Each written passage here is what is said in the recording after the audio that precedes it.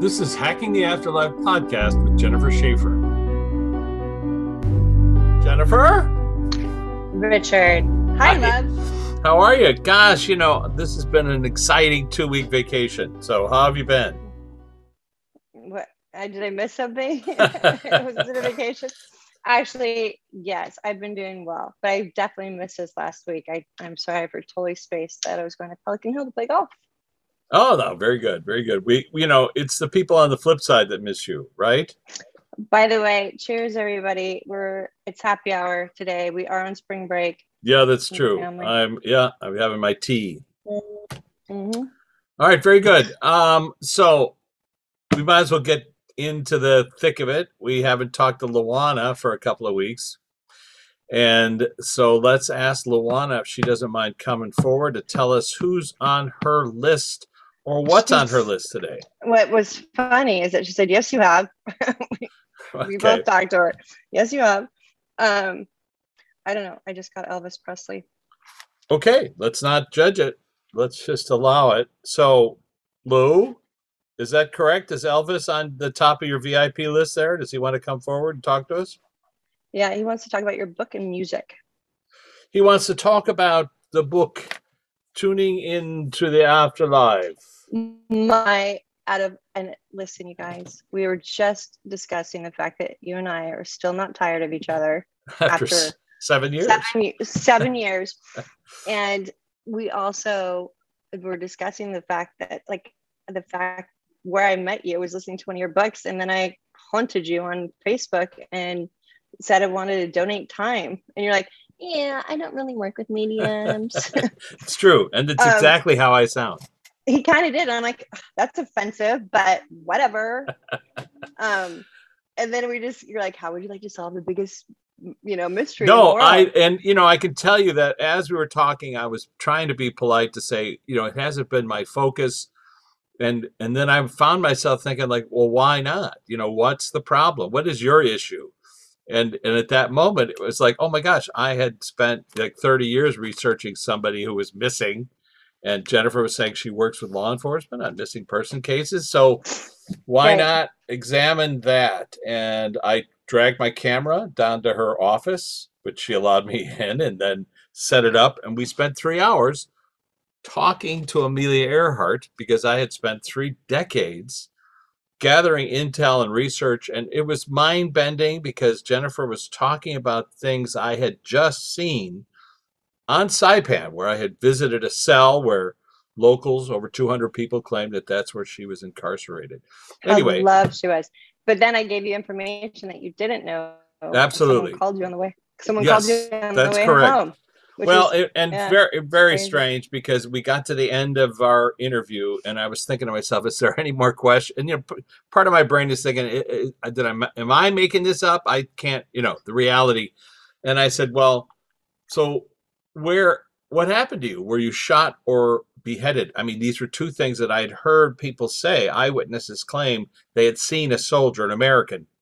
And both of those things had happened to American pilots who had been shot down before World War II on Saipan.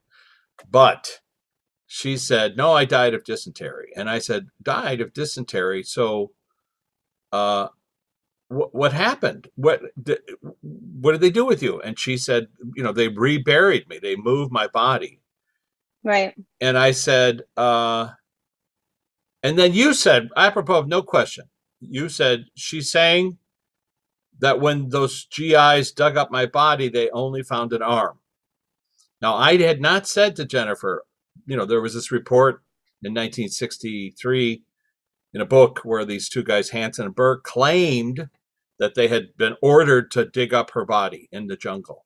And by the way, I didn't know who we were going to investigate until he got to my office. Until I got to the office. Not only did Jennifer draw a map of Saipan and showed me where I had been and showed me where I had looked. Not only did she do that, but here she says this thing, apropos of nothing, when they dug up my body, they only found an arm. Now, as I was driving away from her office, the phone rang, and it was an NTSB investigator from Seattle, Washington, calling me to say he had spent 5 hours with this information this stuff that had been gathered by a researcher. And he said, Rich, everything is in his information is what you told me about her. But I got to tell you, I saw that when they dug her up, they only found an arm. Literally 10 minutes away from her office. That's, you know, and your brain just went, whoop. crazy. And then took me about 6 months where I found an interview with these guys in Chicago Tribune, 1977, Hansen and Burke. Off camera, after the interview, one of them said, you know, when we dug her up, we only found a partial rib cage and an arm. Now, if you think about that for a second, Jennifer didn't say partial rib cage, so she couldn't have gotten that information from the Chicago Tribune. She's getting it from Amelia. Nor would I even have any wherewithal to look. Exactly. To look. I mean, where would you get that from? Right. But still, this idea that Amelia herself told us that information, that detail, and that it's confirmed later on. So that was like a cold bucket of water in the face, where I realized, oh my God, I've met somebody who's like a cell phone to the flip side. And then it became, well, I know that people, when they work with mediums, generally, you know, they're distraught and they want to talk to somebody and they kind of just clam up. And the medium does their best at trying to interpret whatever they're seeing and saying. It's, you know, as we know, Jennifer, many times she nails it. But that point is that some people then come away feeling, I'm not sure if I made it up, you know, blah blah blah. They go through all that. And I always hear, you know, are you sure you just didn't read my mind? Yeah, there you go. Like, that's easy. if that's easy to do. But okay, the reason why I said that, because I absolutely love how we met. But I also love the fact that your book is your last book. I've listened to all your books because I really highly recommend. I always, even when people need the book to like touch it, I always tell them to listen to it because of your voice and what it's done for me. Everybody does things differently. Like if I look at a book, I have so much information coming in that I have to read the first page over and over again. It doesn't work. But when I'm listening to it, like I do Spirit and like I do everything else, it comes through and I have to catch it, and I'm trained to listen that way. That being said, I think a lot of people, like they always say, like, you know, if you make a website, make sure that they can get all the information within 30 seconds or less because of their ADD. Yeah, that's right. We all have it, right? And so when you are listening to a book, I've sent so many of my clients audiobooks from this book, not because I'm in it, but because it is so great. It is, you take all of our work and your work outside of it and everything else. You've just made a fantastic book. And I have to tell you something that was really sweet last night. I was ordering something on Amazon and it popped up with books that you also may like. And it was Backstage Pass #3. And I'm like, Blakey, look at this. Look at how cool it's popping up. And look at my name's right there. Well, just very sweet. And so it is interesting. Elvis, I know we know you're standing in the wings here. It's okay. But it was about the book. That's what I wanted to talk about. No, and it to give context. And so Jennifer and I mean, I worked as a music critic for Variety for a number of years. So I did meet a lot of artists. I've also worked as a filmmaker, and I met a lot of people that way. And Luana, our person on the flip side, she knew everybody, did over 300 TV shows and films. But that being said, when the first people started showing up in our work together, and Jennifer and I, we were just sort of trying to figure out, like, well, what is this process? And I would film her, you know, prior to Zoom, I would film her talking about these things and having conversations with me in restaurants, cafes, wherever we could go, that we could just hang out, you know, for an hour or two. And it was Tom Petty who showed up one day after he had passed away. And I didn't review Tom. I'd never met him. So I was kind of like, well, what's he doing here? I didn't think Luana had ever met him or knew him. And so I asked a simple question. So what does he want to talk about? Why is he here? And his answer was unusual, because instead of answering the question, he said, oh my God, you have no idea how hard it is to talk to you guys. There's like a line around the block, and your friend Luana, she's got the clipboard. And unless you know her, then you don't get through. So she's like the person with the clipboard at the VIP lounge in the back of the auditorium with the velvet rope. Right. And just to remind everyone, they made that as a joke because there is no, not as a joke on that part, but there is no hierarchy over there. No one's No, famous there over is no there. VIP. Yeah, that's right. There is But no it VIP. was such a funny sentence that it Right. became the There title was of like, our books, Backstage Pass to the Flip Side. And then, mhm. just the way Jennifer had approached me, I stopped judging. You know, if somebody shows up, do your best to ask them cogent questions about what they. And clearly my interpretation has been not, isn't like with this line of work, everybody expects you to knock it out of the park. You have to bat 1,000. I do my best, but it's interpretation. This is what people need to Sure, understand too. And sure. we've shown it over and over again about the interpretation aspect of it. Well, But and Tom's a good example because we asked him, and he specifically said, I want you to pass some information on to my family. It was very specific what he wanted us to say. And I said, oh, I don't know your family. I mean, like, how do you expect us? I mean, what are we going to do? You know, post it somewhere? And his answer was something along the lines of, you'll figure it out. And, you know, the kind of guy I am, filmmaker dude, yeah, you can figure that out. How do you? So I did reach out to one of his family members and I sent verbatim what he had asked us to pass along. And this family member very generously wrote me back and said, thank you so much. I appreciate it. However, I don't think you and your friend Jennifer are talking to my dad at all. And but right. you have to allow, okay, that's and so the next time he showed up, it was me saying, so dude, I did exactly what you asked, and they didn't want to hear from you. And his response was, well, you know, eventually they'll understand, eventually they'll get to this point where you can have this communication. So it's not that Jennifer and I are seeking out famous people. Uh-oh. You're frozen, just to paraphrase, uh and I don't want to make Elvis wait any longer, but we just talk to whoever shows up and we do our best to figure out what it is they want to say. Now, Elvis, please, you have the Right. floor. Okay.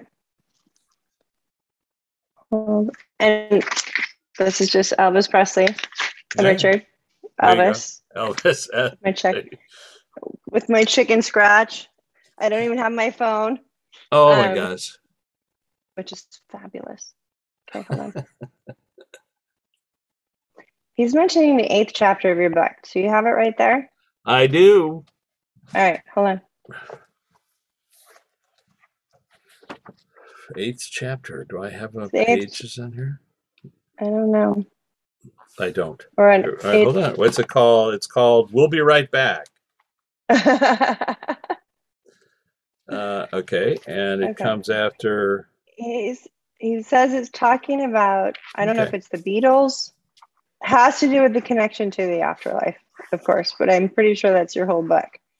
But yes. It has something. Is there something where, is that where you sang, or you tried to, is that dealing with, well, let's ask him. There's, it is about somebody that we've interviewed before. Okay, is it the Beatles? Recently. Is it anybody? Okay, hold on, because he's making me think, or the Beatles are coming through. Can I just say there's a Tom Petty reference in here, just like the story that I just told. Yes, you're correct. The Beatles, George Harrison, is in chapter 8. There's a conversation with George. Okay, so they're mentioning what he expressed to me was that you singing the song. So it has to do with you singing Imagine. I know you're talking about George Harrison, but it has to do with you singing. I know that was a later chapter or something like that. It's okay, no worries. Okay, so give me a second with that. Everyone needs to find their voice, he says. Everyone needs to find their voice. That is what unlocks you as a person, as a spirit. That's what, because when you find your voice, it trails with confidence. How important it is to, to just do it, just sing, just believe. It's going on those lines, like, just believe. Who cares if you're not a good singer? Your voice can be in cooking. Your voice can be whatever you're in. Like, my voice is with carrying other voices. Yeah, no one wants to hear me sing, but everyone has a beautiful voice when they're in alignment with who they are. Very good. Right? Very good. Because when you're not in alignment with who you are, You're not understanding how great you could actually be. Very good. It's fascinating because I mean, not, he did mention chapter 8. That's the chapter that I appeared with Merv Griffin. Charles Grodin and I were on the Merv Griffin show. And just yesterday, I got an email and they were able to track down 3 tracks of Charles Grodin singing, a cappella, singing an improv, where in Paul Simon's studio, they just put on a mic, they put on a track, and Chuck just sang a song. And it's hysterical because it sounds like a real song, but it's slightly out of tune, and it's him doing like big notes. And I was thinking about that yesterday, that, it doesn't have to be in tune if it's hilarious. And he also did it with Luana. Me and Luana went to a sound studio with Grammy Award winning producer Russ Titleman, and we recorded Chuck singing. But the reason I was there is I was the manager of Hutch Saxony, which is the pseudonym that Chuck went under. So Russ didn't know who it was. Paul Simon had just said to him, Hutch Saxony's coming over, I need you to record something.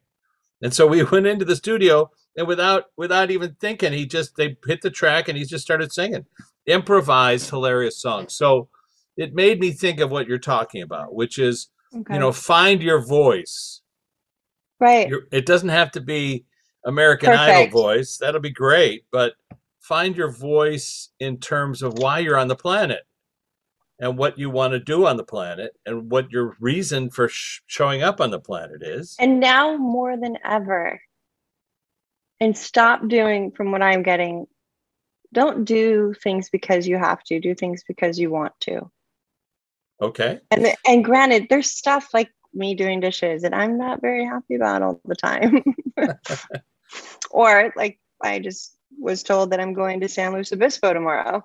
Oh. There's stuff that just isn't, where I don't think I should go. But well, that's fun. I worked on a movie up there. That was fun. You want to go? I do. Personal best. We went up and shot up there. There's a lot of great restaurants up there. I'm gonna pick you up at 6 in the morning. A.M. 6 a.m. Why are you going up there again? Because my daughter, who just had surgery on Monday for her tonsils, thinks that she needs to be there for opening, and she doesn't even know if she's going. She got accepted to go there for physics, which is wonderful. Oh, for San Luis Obispo. Wow. And what's it's a parents' weekend or something, or a weekend for them to like just check out the school more. Oh, that's cool. But listen, no one's going to be up at what time do you want to be there? 9 o'clock? So I'll pick you up at 6. I used to drive up there many times. It was funny. Really quite an adventure. Anyway, besides that, all right, let's get back to Elvis. Elvis doesn't care about us going up to San Luis Obispo. Great steakhouse along the way. But anyway, Elvis, our friend, what else do you want to talk about? He wanted to trigger what you just said about your voice. Finding your voice. Finding your voice. He says it's so important. He said during the last years of his life, when he didn't feel he had a voice, he still sang. He still was singing, right? But it's almost like when he lost that feeling for it, a lot of other things ended for him. Let me ask you. Oh, go ahead. You can pinpoint it on, he's just showing me my drink or whatever. He's just like, but something in me, because of that, cut me off to regaining my strength back. Very interesting. We'd like to know his opinion of the movie about him that's coming out soon. It hasn't been released yet. Tom Hanks is in it. Plays. Oh, okay. Hold on. Directed by Baz Luhrmann. They were good friends, or somebody was good friends with him that he knew. I felt like. Hold on. Okay. Oh, it was the person that Tom Hanks. Okay, hold on. Oh, I think Tom. Yeah, I think you're right. I mean, I know you're right. Tom did reach out to somebody who knew Colonel Parker, and that person who was a friend helped him with Parker and do that story. Right. Okay. He said that he's like, it's very accurate until it's not. It's very Hollywoodish. Yeah. But he also says that it was the good, bad, and the ugly that needs to get out there. And then he's showing me, you know, the Kennedys and what we've discussed. By the way, wasn't there something that we've discussed about the Kennedys? Dealing with Maryland, that We, actually just came out now. We discussed it long yes. time ago. Yes, that's true. No, we did. And we mentioned it in the process, because I was bouncing around and I asked you that question. There was an article in Vanity Fair where they talked about how she passed away. And it was pretty much note for note what she had told us, that other people are involved. Right. And he says that the truth does set you free from here or there, from everywhere. Yes, thank you, Elvis. We've heard that before. It makes sense. But he's also, but what else is very interesting? He says that there are days where I feel like time. Well, it's because I'm in both worlds at once, where I feel like time does not exist. And we've talked about the essence. The essence of who you are gets carried through to you to the afterlife. But you get to work on yourself there, here. You get to work on yourself everywhere. This is just like we're in a classroom, they're in a classroom. Like they're learning on the other side how to communicate with us and vice versa. It's becoming more, we're becoming more of, that was kind of funny, more of a blended family with the flip side. And the more people understand how normal it is, the more that they're going to be able to realize that it's not just in their mind. Your mind's there to protect you. Remember that. And it's. I understand. It's the idea, the filters that block us, this information from us, that's there to protect you. Right. Maybe there's too much, maybe because he just mentioned AI, artificial intelligence with your mind. With your mind. Well, like, I mean, if you think about what he's saying, which is fascinating because you're learning on the flip side and people aren't aware of that. We've talked a little bit about classes and classrooms. Your father generously took us to an astrophysics class that he's taking on the flip side. And I've been filming people recently talking to their councils. And in those sessions, some of them, I'll say, are you aware of any classrooms? And they take us right to the class, and I go right to the teacher, and I ask questions about what the class is about, what are they teaching, and it's fascinating because, of course, the teachers are more used to this kind of dialogue than the students are. You know, the fact that they can communicate with us because they've been doing it for so long. So, Elvis, are you taking any classes on the flip side?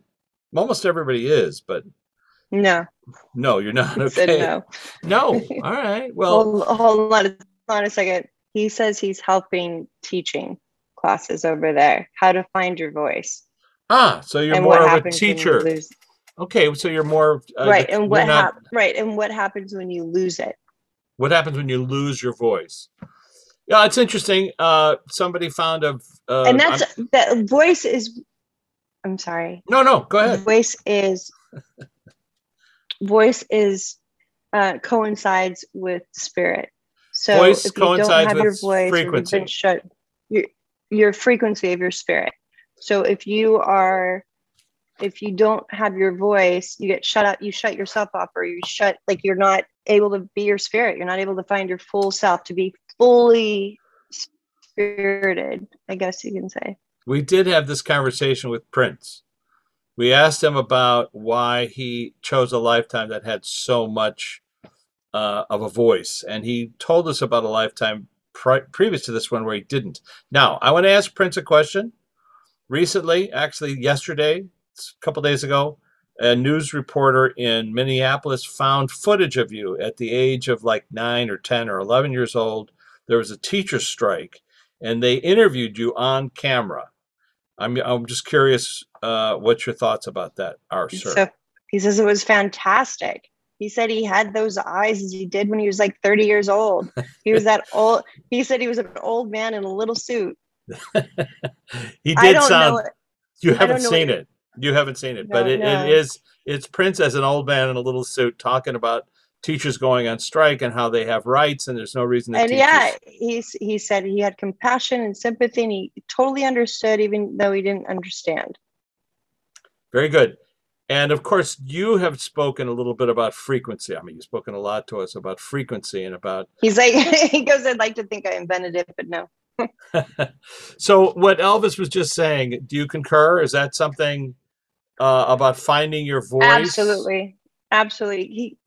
Voice represents everything he's showing me. So what do you Voice mean rep by voice? What is that? What is voice?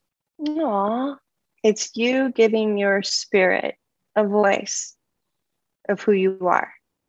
So if you instead of just blah blah blah, which I do at times, um, I'm giving my spirit a voice when I'm in my dharma, when I'm in my passion, when I have my kindness, compassion, love, when I don't have projections, or when I'm not um, judging myself or others. Like, you can't judge yourself or others and have a voice with your spirit, because that your spirit wouldn't do that. So in let me ask you this. So I'm just back to the tuning into the afterlife aspect. So singing, performing, playing, frequency, string theory, Pythagoras, all of it. That's Mm-hmm. all related to your voice. Is that correct? Right. AKA your spiritual gangster side of yourself. Yes, Spiritual gangster, did you say? I like that. That's cool. I And so did. and so and so Prince, people will ask, we've talked to you about this before, but are you So still he just said performing? yes, but he just showed me that you can't perform unless if you have fear. Like, thank you. They just showed me, like, one of the things I feared the most was getting in front of an audience and just seeing what comes in. And I forced myself to do it every single week until I was comfortable with it. Now it's super fun for me and I love it. And it's made its own way of doing so many other things with my work, but he's saying that fear is one of the things that stops you. You're not in your, you don't have that voice per se for your spirit, because if you have fear, you're shutting down and you're getting back in your head, right? You Mm-hmm. immediately go back in your head like, oh, I can't do it. Your mind chatter, I can't do it, which of course meditation works amazing for. You just, you'll know when you've succeeded of blending your spirit and your voice, because nothing can stop you with what you do. Only you can. Granted, we have things here called, we need to make a living, we need to do this, we need to do that. um, but if you keep doing the things that you're supposed to do with your work or with who you are, things are going to show up. It just might not look like, for you, for instance, it might not look the way that you wanted it to look. It might be writing those 8 books about this that you never wanted to do. you Well, and know yeah, it's kind of odd because, I find myself in the midst of writing them and then thinking, what was I thinking? right. Where did this but come from? but what's great though about this, we might be Vincent Van Gogh when we leave, where we didn't have it, where things later on will be like, oh my gosh, they had it, they knew what they were talking about later Well, on. and no, it's true. And I listen, because I remember when we first started talking to Luana, I would ask her Mm-hmm. some questions about like what is her advice from the flip side, and the word always came back to me was focus. And I remember thinking to myself, oh, she means focus on one of your films instead of 20. And because I've always had like 20 projects going simultaneously. And then it was like, well, which one should I focus on? But I realize now she's talking about a lens, focus. Bring everything into focus. So, what's your theme of your life? What are you talking about? The thing that you're trying to focus on, bring it into focus. So, if it's talking to people on the other side, if it's helping people like yourself talk to people on the other side, whatever that is, sharing research, that's the focus that she's talking about. Lou, go ahead. Do you want to weigh in on that? Have I got that completely wrong? No, but hold on. She wants to say it in a different way, I think. But Please. she says that you were right. She wants to dumb it up, I guess, or dumb it down. Hold on. I've heard this twice. We just can't be so serious about ourselves, because when you're so serious, it doesn't leave any room for the coincidences to happen. For, you know, definitely do something every day that you love to do. Or I always say this to my clients, I'm like, do something every day towards a goal, like of work, whatever that is. Like I always, even though technically I'm on spring break, I'm not. I've been working all week, right? It Right. just might not be in the formal setting at my office. Like I'm at my house right now doing this, I couldn't wait to do this today, but how many things popped up today? You just have to allow things to happen and know that they're not going against you. You just have to go with it. So let's dig into that a little bit, Luana. You're talking about leaving Oh, space for coincidence, leaving room for coincidence. And so I wanted to ask right. Luana. First, Luana, is there anybody else that you want us to talk to, or do you want to talk about the process of how you guys create coincidence? I feel like it has to do with Chuck. Okay, Charles Grodin. Thank you very Hold much, on. I Chuck. know that you just talked to him. So hold on a second. Well, Um, I mentioned him, yeah. What did you want to say, or what does Chuck want to say? well, Chuck wanted to say something about himself. So hold on. He said you have to fake it until you make it. He said you faked it being like a fake person, whatever that name was, where you got into that. Hutch Saxony. Yeah, that's funny. That's so funny. He said sometimes it takes a little while to believe in what you're doing. For instance, and he showed me myself, like it took me a while to know that well, it's all depends on who you ask, whether I'm crazy or not, whether I was seeing things or not, or who I was talking to or not. Sure, sure. It took me a while to understand it. And he goes, give yourself the right to do that, Great. but don't limit yourself. Thank you. He just showed me how I call myself an intuitive. And part of that has to do with the fact that I didn't want to cornerstone. I didn't want to push myself in a cornerstone, by the way, push myself in a corner that I only am a medium, or I'm only an intuitive, or I'm only a medical intuitive, or I'm only an investigator. Instead, it just covers everything. So try to, like, that's why they say voice. Your voice can be heard in so many different realms, literally, with your thoughts, with your actions, with your intentions. Just keep a light heart, he says. If you feel like you have a heavy heart, you're going to feel it. It can even cause, thank you. You've heard of stories how people who have lost their loved ones, they die of a broken heart shortly after, people that have been married forever. And he says that you guys do a lot in your dream state. Well, I can tell you that I was playing him singing around the house. It was great. It was just so much fun to hear his voice.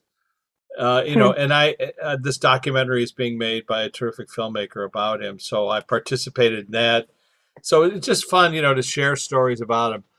We miss him terribly, needless to say, and a He huge says part of that our life. he just showed me your wife, and he says that she's had dreams about me too. He goes, don't get jealous, but she's dreamt about me as well.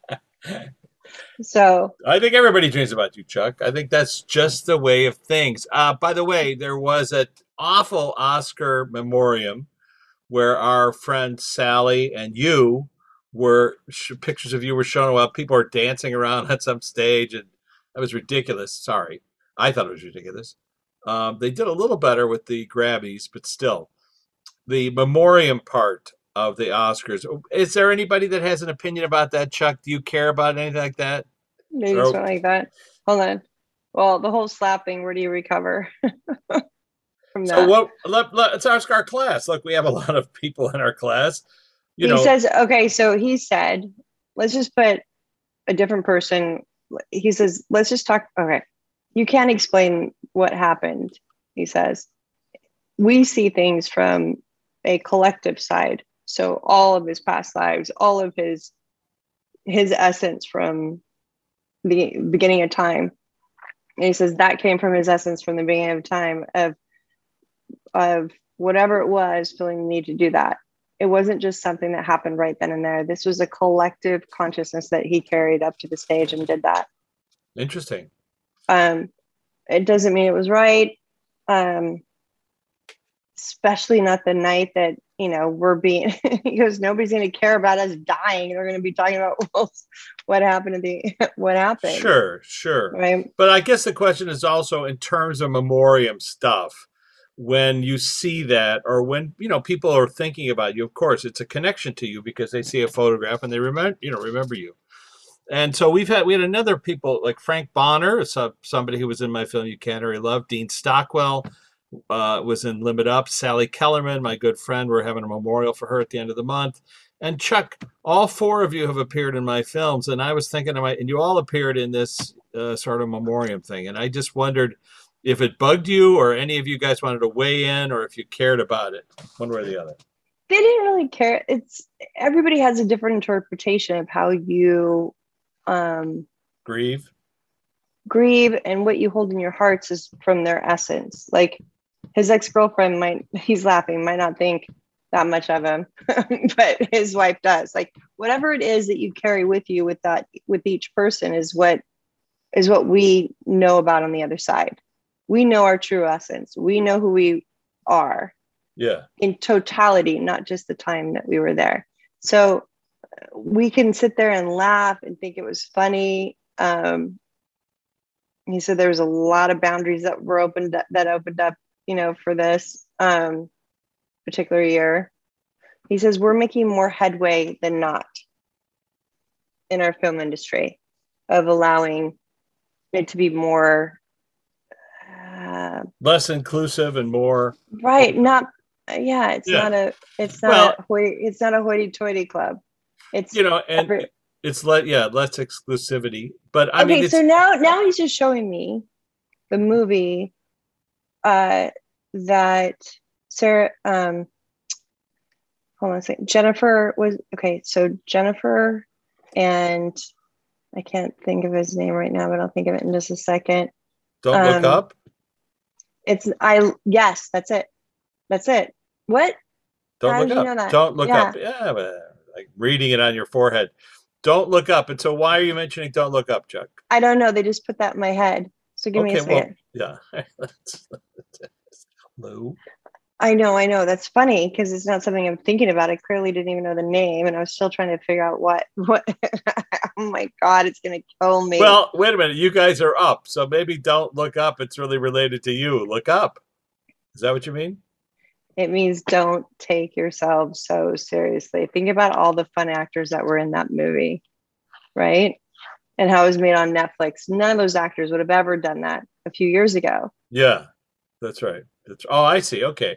All of them got a chance to break out of their roles. Right. But I want to go back to the Will Smith thing for one moment, because there was a wonderful thing that Denzel Washington said, which is, who am I to judge?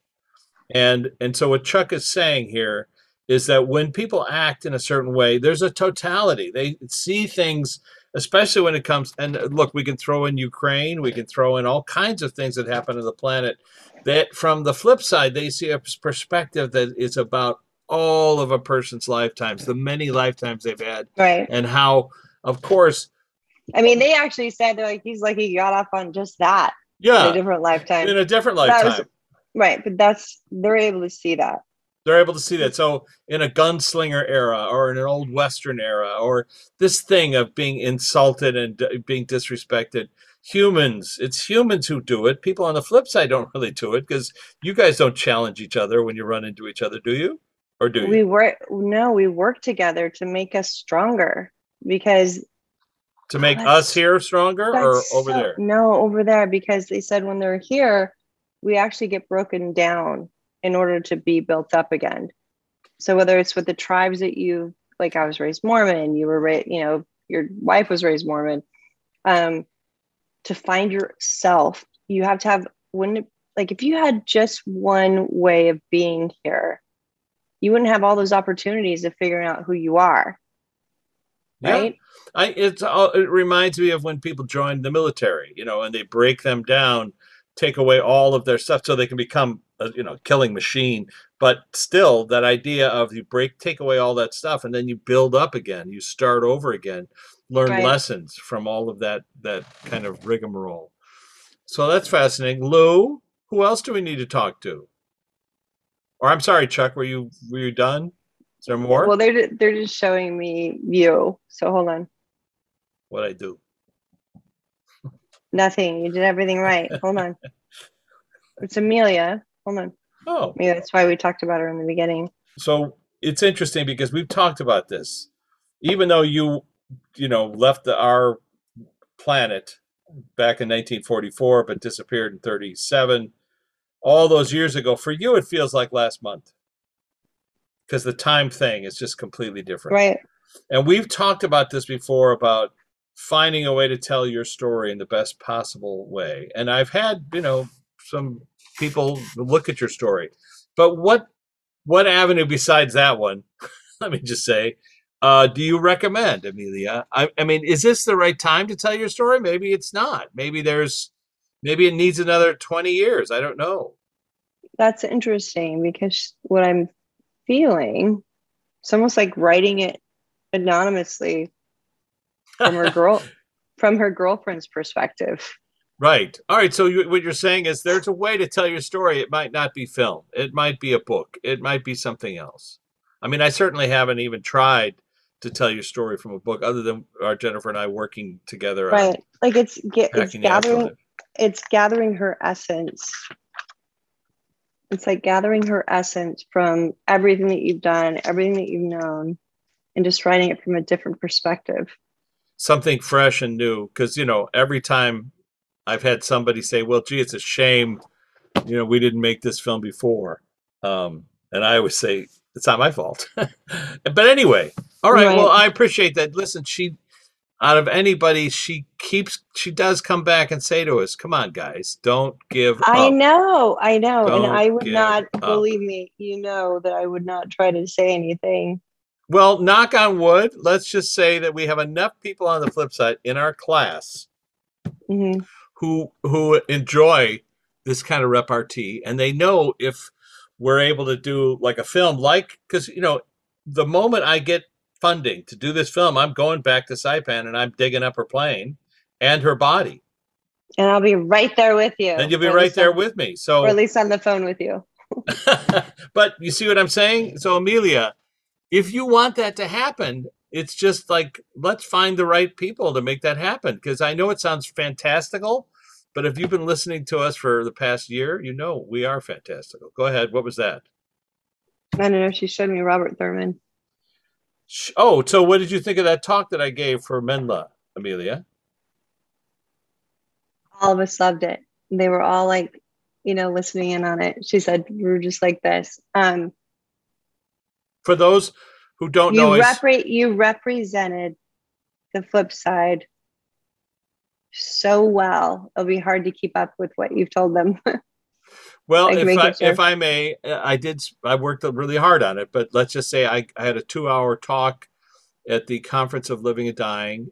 She said everyone loved it over there as well as here, but everyone got a lot out of it about what we feel over here. And I told the history of Jennifer and my working together. I told the history of Luana bringing me into this work. And then I talked about the science. I talked about the scientists who discovered that consciousness is not confined to the brain, etc. You can find it on the webpage, martinizone.com. There it is. And it's full length, 2-hour, unreserved, or whatever that is. That story. But I think it lays out pretty much everything that I've learned up to date. It was very well said, she says. And she was good. Very proud of you because she says you slept really great the night before. Like you just had it all in your head. I think that's pretty funny. That's an unusual compliment. Well, because you did a good job, but you slept really well. No, I get what she's saying, which is not being stressed about it, and just and of course asking. And this is the other thing. I know, and not having fear with it. That's what they're trying to say, is that you didn't have fear with it. You just gave the evidence that you've had fun. Gathered and had fun with it. And by you not having fear, and that's another thing. Again, they're saying, like, if I had fear with what I did for work, no one would believe what I did for work. Yeah, because they'd always be picking apart whatever thing that you missed or didn't say. The fear is the same energy as someone keeping something or someone hiding something. When you have fear and people don't understand why, what's your first response? Oh, something must be wrong. Something must not be true. Yeah, that's right. That's right. That fear. So Luana, and of course, for those who just turning in for the last time, Luana is my friend who passed away in 1996. Think about how weird it is that 26 years later, we'd be having this ongoing conversation on a weekly basis where she brings new information what she's Mhm. learned from the flip side. She's helping people on the other side to communicate just the way Jennifer is helping people here to communicate over there. It's a very unusual construct. But so while Jennifer and I are off working together, or whatever, a week goes by, she's working with people, Right. helping, talking. So is there anybody else in our class? And it could be anyone, Lou. Actually, it's Eddie. So I spoke to his mother. It's a capital case in Texas. He was Okay. So killed. He I was don't know killed. anything about it. Yeah.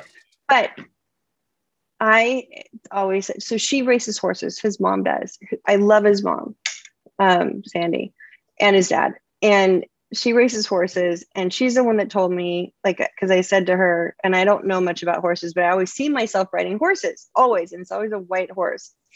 And she told me yesterday, because they were looking for a horse, or this was a while ago actually, that I brought up. I'm like, he says that you're looking for a unicorn. And I didn't know what that meant. That's funny. And in the horse industry, the unicorn means it's the horse. It's the one that's going to Oh do wow. well. It's so I, ever since then, I'm like, I've been called the unicorn, but I just always thought that I was know you're a funny. fan of unicorn. Very much so. Yeah. But yesterday she told me, she was just, does the horse have wings? And I said, actually, it does. That's the horse that I see myself on. And she goes, well, that's a Pegasus. And she goes, let me tell you what that means. The Pegasus is what takes you into the other world. It's what connects you to the other world. It's a spirit traveler. When you're traveling into the other world, that's where the Pegasus comes in. And she's just like, I was shown that she was shown that as a little kid when her brother passed away. He came in on a Pegasus. And so it was just very Wow. fascinating. That just is That what I found out is. yesterday. So I'm like, oh, that makes total sense. I've always seen myself on a horse with wings. I had no idea it's because it's dealing, and I always see myself in a different realm with a horse with wings. Yeah. I had no idea why. So today I was transcribing a talk that I had done, or a session I had done with somebody. And in the midst of their talking to their counsel, they saw somebody, an angel, somebody like a Mhm. 5-year-old with wings. And so I asked about the wings. I asked about what they represent. I have the chills. I got a Go chill ahead. at the exact moment you did that. Weird. I'm getting it now. But I had a question about it, and I thought for a moment that maybe it was related to this cherub, this winged cherub that's on the cover of the book. So I asked about this, about the wings. I said, "What do they represent?" And then I asked the person I was talking to, somebody I'd never met before. I said, "Can you go over and touch the wings?" And then she said, "Yeah, I can. They're energy." And I said, "So tell me how do you what do they represent?" And this angel said, "They represent speed of thought, transportation, moving around." I said, "How many realms do you sort of keep an eye on?" She said, 5. So, and I thought to myself, oh, we've heard that before. I mean, there's, of course, many more realms, but her role is to work in 5. So that idea of angels and wings, Yep. it's their, the idea is they're energetic metaphors for how people move from one realm to the next. So she sent this to me and I got to read it because this is the first time I'm reading it. Thank you, Sandy. She says, the Pegasus could be a beautiful mythical steed that bears your burdens. Hear yourself and meditate on the issues in life as they'll be trying to inform you something or give a sign of what is occurring. The winged horse can even carry messages from other beings like angels or beings who live beyond us in other realms, called the astral plane, which is a level of reality that is at a far higher vibration than our terrestrial life. If you're facing a dark time in your life, Pegasus reminds you of the ability of sunshine and goodness to heal us and to the very core of your being. Because it is a Pegasus who guides the soul to heaven, Pegasus may also have brought messages from people who have died or passed before you.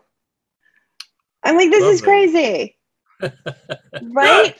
No, not crazy. That's lovely. I've Beautifully never said. questioned it. So that's why people are attracted to certain they are mythical creatures because they're not from this realm, but they do exist, in They my do opinion. exist. And we've Yeah. done this. We've done this where we've run into uh, mythological creatures and asked them about their journey. And some of them have said, no, I've never incarnated on the planet Earth. I have my own place that I.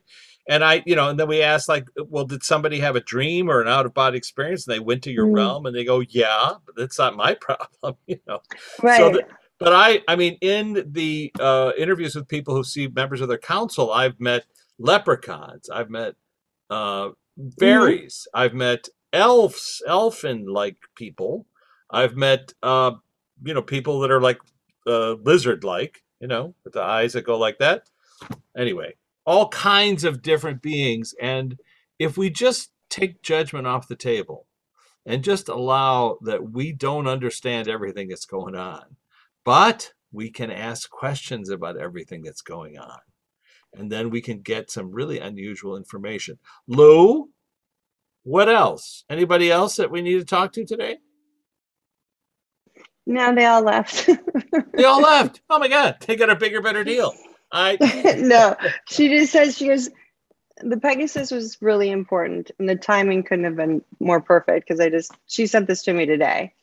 Great. That's great. And I talked about it last night. I've never questioned it. That's the thing. I've never questioned it. I've always, ever since I started venturing into this work, which I don't call work, but into my voice. This world, ever since I started showing up with my voice with the spirit world, the Pegasus has always been there. And I just have never questioned it. I'm like, oh, it's my spirit animal. Oh, it's that. But when she's like, no, Jennifer, that's where you go into the ethers. The Pegasus takes you there. And it seems like an actual metaphor that exists. So Luana, may we ask you, have you ever seen a Pegasus? And it's okay if you have not, but have you? She has a barn with a bunch of them in there. She just showed me a ton of them, like around. She said that They walk around like people here. And so are we correct that they represent this travel energy, between realms? Just like angels. Like angels. Wow. Very good. They're like the FedEx of the spirit world. Okay. That's too good to not note. The FedEx of the spirit world. I love that. I mean, of course, one of these days we'll interview a what's the singular? Pegasus. We'll interview one of them and ask them about their journey, but it'll drive people crazy right now. But let's suffice to say, let's thank everybody. Let's thank Elvis. So let's thank everybody. Amelia, thank you so much for propping us up and keep saying that we tell your story, because of course we love your story. It's so insightful. From a different perspective. Make it exciting. It's almost interesting, fiction or nonfiction. Why not make it fictional by telling a non-fictional story? Still, it's that idea of finding a way in to tell her story. And someone will, and it might be me. Thank God, that would be great. But if it's not, it's okay. It's more important that people hear your story. I still see us in Saipan. It might be 10 years from the time that we talked about it, but yeah. Well, that would be lovely. It's a weird thing for me to say aloud, but based on the fact that we've been doing this successfully for 7 years, I have no doubt in my mind. I know where her plane is, or pieces. I know where she is buried, or pieces. She just put George Norrie in my head. So whatever that means. Well, George likes to talk about her, and in fact, I was called on the show just last week. They called me in the middle of the night and they said, "You got an hour?" And I was like, "Yeah." And then they introduced me as the guy who talks to Amelia. So, Amelia, maybe that's it. I didn't hear that. I didn't know. There you go. I know you did not. Awesome. So, all right. We love you. Thank you so much, guys. We'll see you next week. We made up for last week. Yeah, that's right. Very good. All right. Thanks so much. Bye. This has been Hacking the Afterlife podcast with Jennifer Shaffer. For more information, jennifershaffer.com, martinizone.com, or richmartini.com. Hacking the Afterlife documentary is available on Gaia.com via Amazon Prime.